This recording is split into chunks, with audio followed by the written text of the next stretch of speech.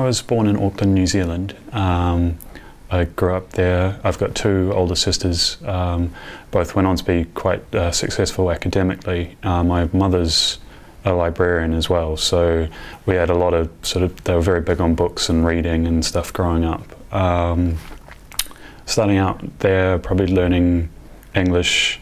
I can't say I noticed any kind of variations in dialect or anything as I was kind of growing up. Learned a lot from books. Greatly enjoyed writing and stuff when I was a kid, like making up stories and creative writing, things like that.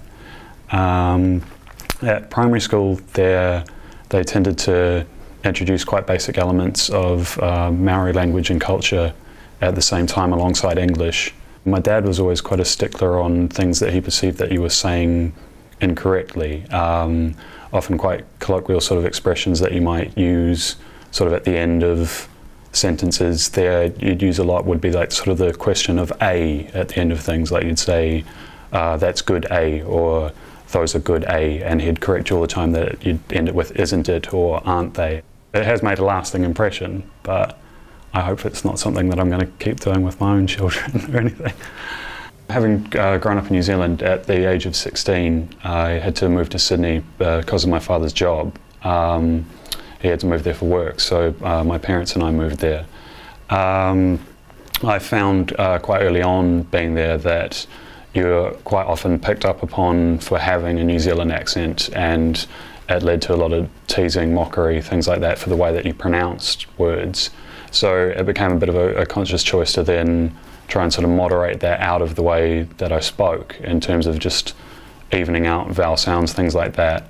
The reasoning behind it, I don't know, I think Australians seem to perceive us as being somewhat backwards by contrast to them. I moved to London when I was just turned 20. I came away travelling initially around Europe and then settled in London.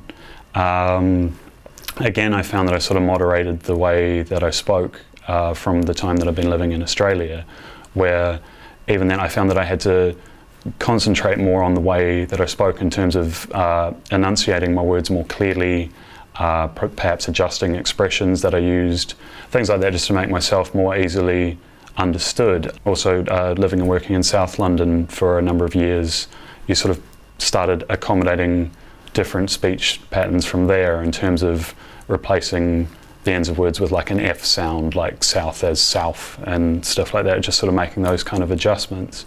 It wasn't until years later than that when I then started working for more professional companies here, I think, where I felt again a conscious need to sort of, I don't know, for want of a better word, improve the way that I spoke in terms of speaking in a more formal register and in a more grammatical way and just speaking more clearly.